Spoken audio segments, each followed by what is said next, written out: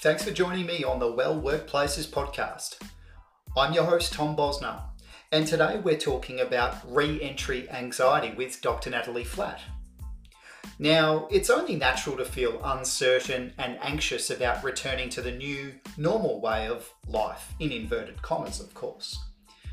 Just like readjusting into lockdown mode, where we took on new routines and coping strategies, it's really normal for some of us to not feel ready to go again or ready for the new way of life. The term re-entry anxiety has been coined to describe the feeling that comes with the adaptation back to normal.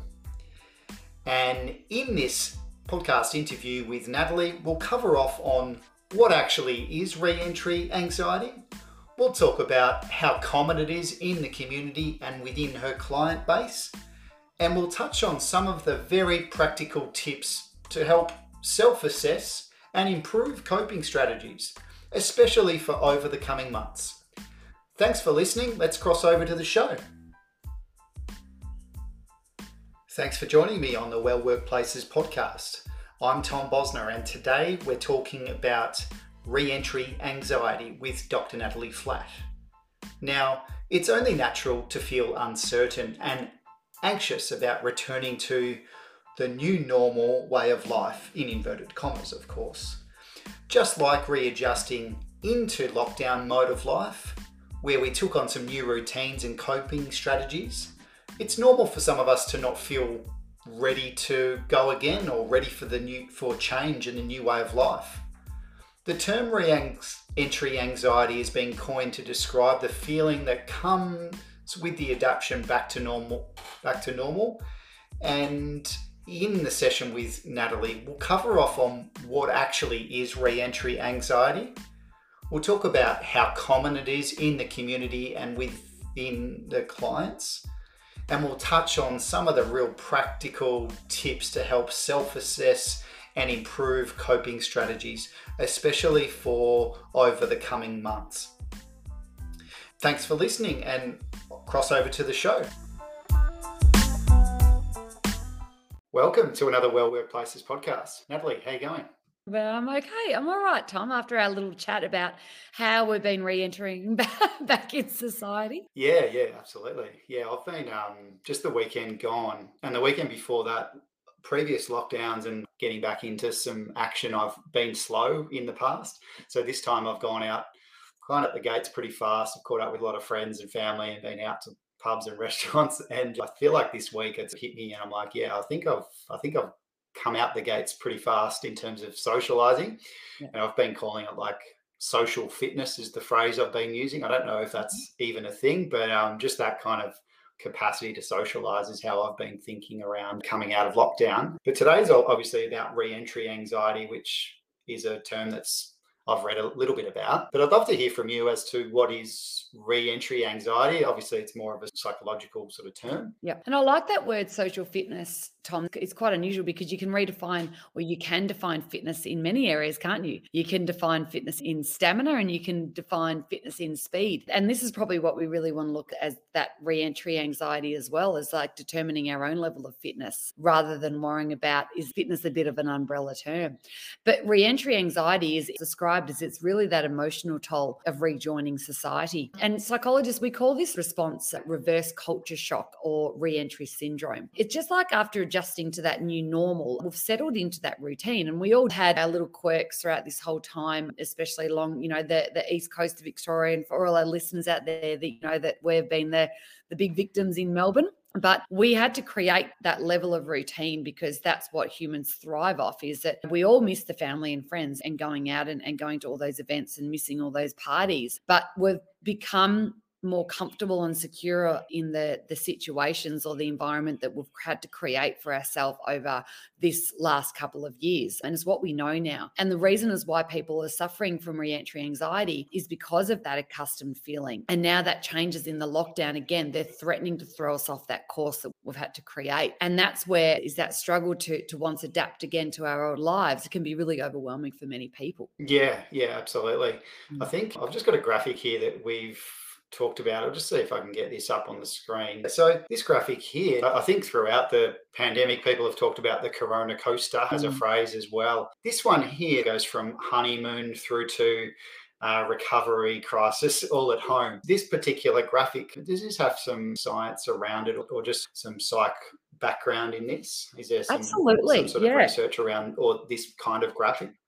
Yeah. We've gone back to a lot of the data and the research that was actually being done in the 1960s. And a lot of this was done around Antarctic expeditions, people that have been away or taken out of their own society for a really long period of time, and how they then re-enter it. And maybe what some of the pinpoints or the touch points are by way of re-entering, and take this into context as well, Tom, that re-entering and anxiety and that roller coaster feeling, it can last up to 12 months, especially with individuals that have gone and really been far removed from their environment for a significant amount of time, and especially an environment that was very different. Coined by the psychologists, it was Jeanne and John Gullahorn, and they created this in the 1960s. And what they did is they studied a group of individuals who had been away from home for really extended periods of time. And they had found these candidates had developed something like the W curve, which you can actually see within that roller coaster, which basically shows a dip when someone's removed from their normal society, and then they peak when they actually then turn around and rejoin it. And then they dip again as they struggle to integrate it back into their old lives. So that's where you've got that roller coaster term. What they're noticing is that dip going back in, dipping again as they struggle to integrate back.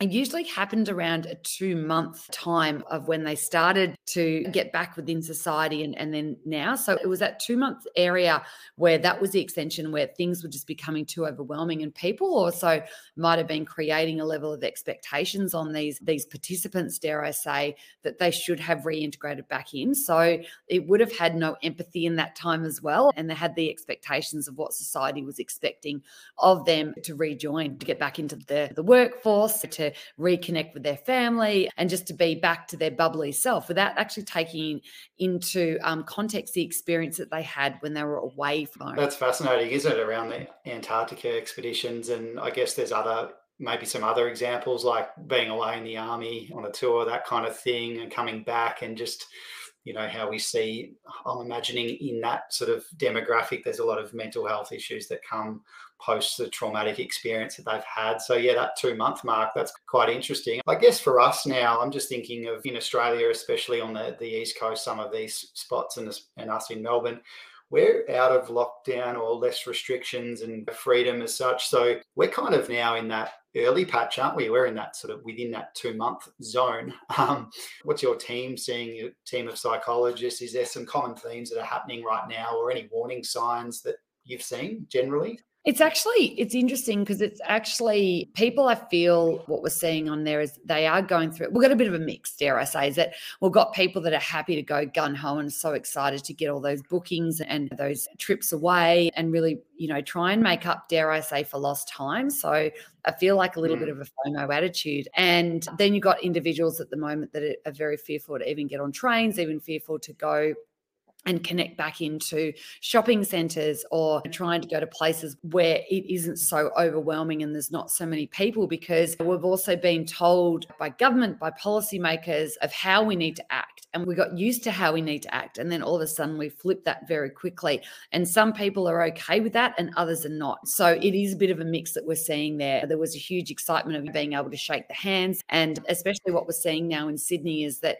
we had all those gun-ho individuals that were so excited to be back out and so excited to be making those, bookings and getting back into the offices where and when they can. And then all of a sudden they're starting to crash.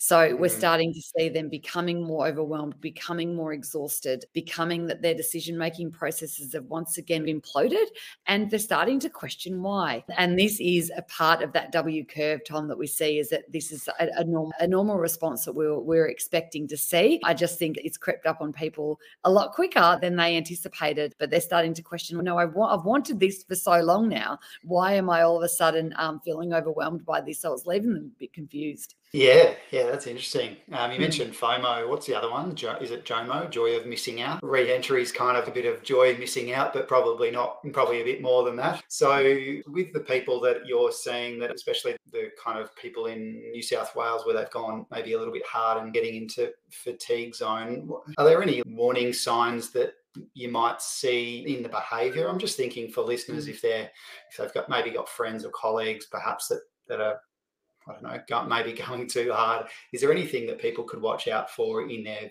friends and peers, I guess? Yeah.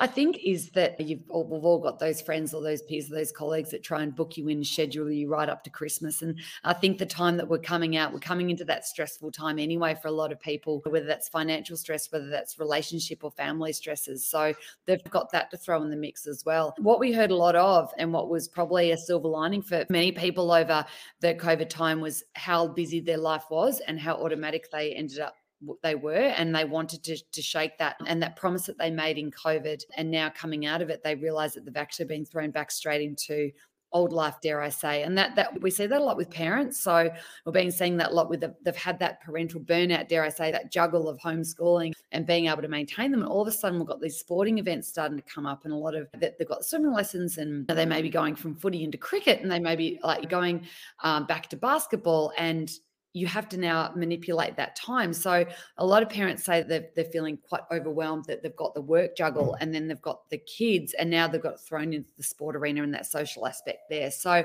that's that worry. Also just other worries about returning to old life, about catching the train into work, just dealing with the traffic. That's something that they're not looking forward to there. A lot of people are feeling really stressed about that post-pandemic life, in the fact that what if I get caught up by, if I do go to a social event and there is an outbreak, what's going to happen to me? How am I going to manage that? And that's just a little bit of it, because it's, dare I say, it's a bit of the fear of the unknown. We haven't really had too many outbreaks, and like how that's going to be mitigated and how that's going to be controlled yet. So that level of unpredictability is still wearing around our heads a little bit. And for some people that really frightens them, and it really makes, and people might be overthinking things. They might be overthinking future scenarios and really playing out that worst case scenario. If I do go to that party, what if there is an outbreak, or what if I can't do this, or what if this happens, and not really going with the flow of the opening. So that's some of those real quite obvious signs that they may have that fear. They may feel really overwhelmed. The juggle is real. They may, that time that's back then, that might be a little bit more enforced, and whether or not the expectation even on work ramps up again during a time where we feel like we've got the added pressures as well of coming in for Christmas. So what do people do when they feel really overwhelmed? They will pull right back. Yeah, it's an interesting one around work as well, because it's obviously been, people have been getting by, creating new routines at home, and just they're probably well established in their routines now and have found a way to work. And now we're coming up to that, not return to work or return to the office, because we know the hybrid working situation is going to continue. But there'll certainly be an expectation, or maybe a real need and a want for the teams to get it to socialise. But if you're someone that's not really ready for that because of all those factors, it's going to be just interesting to see that, how those teams reconnect, because it's important that we do reconnect with our people. And I imagine as well that the longer you leave this, the harder it maybe is to reconnect. You know what I mean? If you stay in this sort of zone, this, what's the right word, remunerating over your thoughts and that kind of thing, and not really pushing through. That's really interesting. What are some sort of tips or maybe coping strategies, or just some techniques around moving yourself from this state into more of a ready for change? Absolutely. And I think it's really important to also recognize, Tom, and what you're saying is, especially with work colleagues, that we might expect that everyone's on the same page as us, and that actually isn't true. We've been managing COVID in isolation from one another. So we've got different frames of references, and we've got different stress points, and our experience is different, but that's okay. And I think that in this time and reconnecting, we have to develop those shared experiences all over again. So I think it's one of those those first steps there is acknowledging that things have changed, and that some people are coming out of this maybe a little bit differently, or you may have connected with someone that you didn't know that you were going to connect with pre-COVID, and that's okay. So realigning your expectations of what things were like regarding events to what things are like now is okay. And so we don't get overwhelmed, and we don't dismiss our emotions, and we don't feel like, oh, I should be there, I should be there, I should be there. acknowledging how you're feeling about going into certain situations. I'm going to this event. How do I feel? Is this going to, maybe I might say to myself, okay, I might give this 2 hours. And at the 2 hour mark, am I ready? How am I still feeling? Am I ready to keep going? Am I ready to go home? Let's just ease ourselves into that. But you have to acknowledge yourself and like how you're feeling throughout it. Don't put yourself in an area where people expect me to do this, because no one should be expecting you to do anything. The slower you ease your way into it, the less likely you will fall down from that or go down that roller coaster as well. Is that we want to give ourselves that time, and really around that 2-month time, it will take 2 months to acclimatize back into it. There's no point just being a bull at the gate, which I know a lot of people have been doing because of all the sheer excitement, but that may not always work for everyone. That's a good one, Nat. And I think going back to that term that I made up, the social fitness, is probably conceptualized it, because if we're doing programs for exercise, physical exercise, you can't obviously run a marathon straight away. You need to build up. And we call that in physio land, it's called pacing. So basically pacing your program out, or pacing your activity to a level where you start really small. So in that scenario, you're talking really about setting some boundaries and checking in on how you're feeling. It's kind of this, in some ways, if you're using that sort of that physical fitness sort of mind or terms, maybe that's another way of putting it as well. Yeah. And I think as well as that, just ease yourself into it. Exactly. As you're not going to go and run 10, 15K if you're training for a marathon you've never run before. If you were that social butterfly, that's okay. Choosing the people that you may find, dare I say, is like the least arduous, dare I say, that can really create that substance and create and build that energy rather than you feel like you're giving it. They're the type of people that you may want to hook up with early on, or you might want to start with just going around to houses and having a few dinners at a house, rather than going out to the big fancy restaurants where even those kind of crowds or the overwhelming or that timed nature can be a bit confronting for you as well. And maybe just starting off with one event a week until you get then used to that, and that you can build yourself up to 2 or 3 or whatever you used to like to do.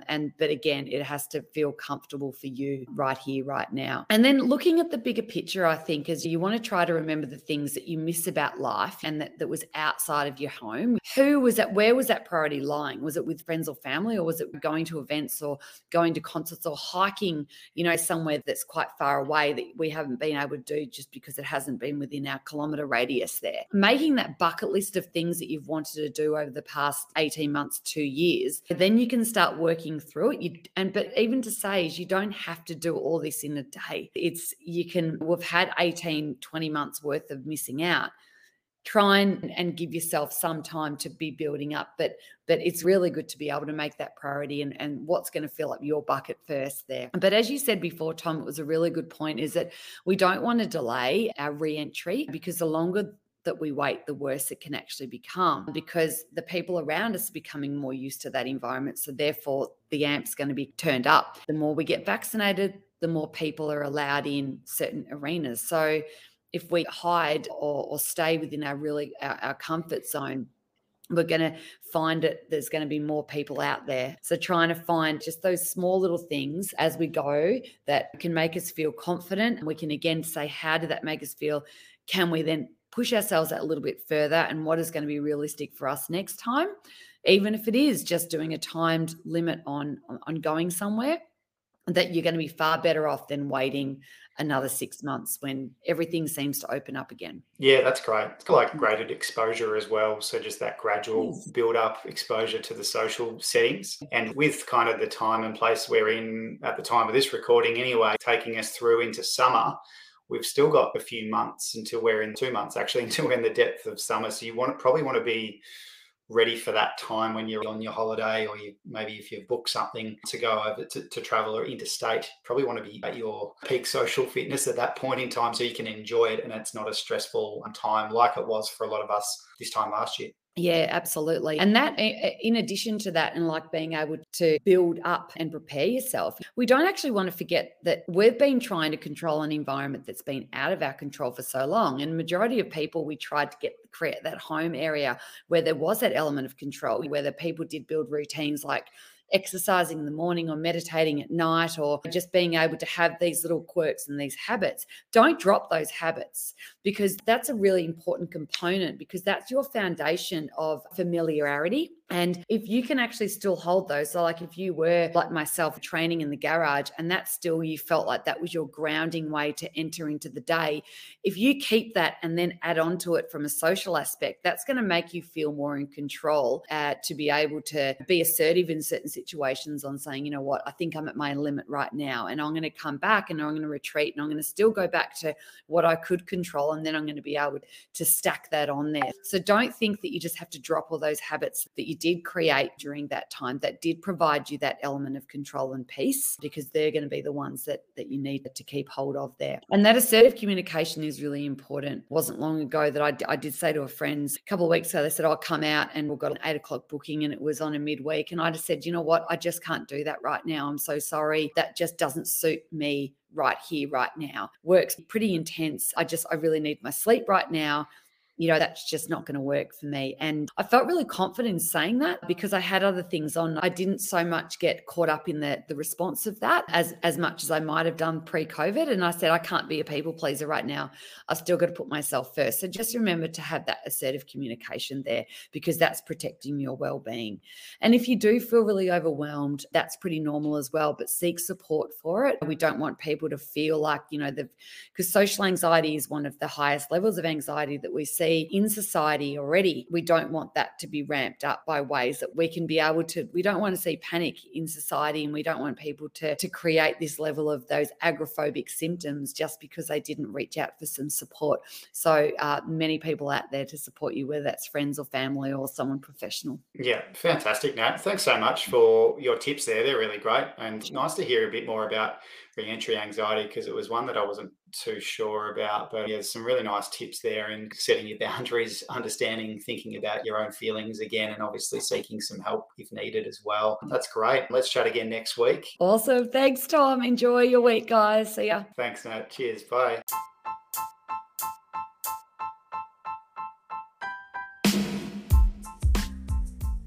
Thanks for tuning in to another Well Workplaces podcast. If you've loved the show, it would be fantastic if you could leave us a review on Apple Podcasts. Or feel free to follow us on LinkedIn or Instagram and search Well Workplaces or my profile, Tom Bosner. The show is produced by Alice Hoyle and is made in my backyard cubby. If you would like to hear more about our exclusive events and more about the Well Workplaces community, feel free to email me directly at tom@wellworkplaces.com.au, where I'd love you to tell me who I should interview in the future podcasts, and also tell me what you've loved most about the show. This podcast is really built on community input and built on the aspiration of inspiring healthy change in every workplace. Thanks for listening.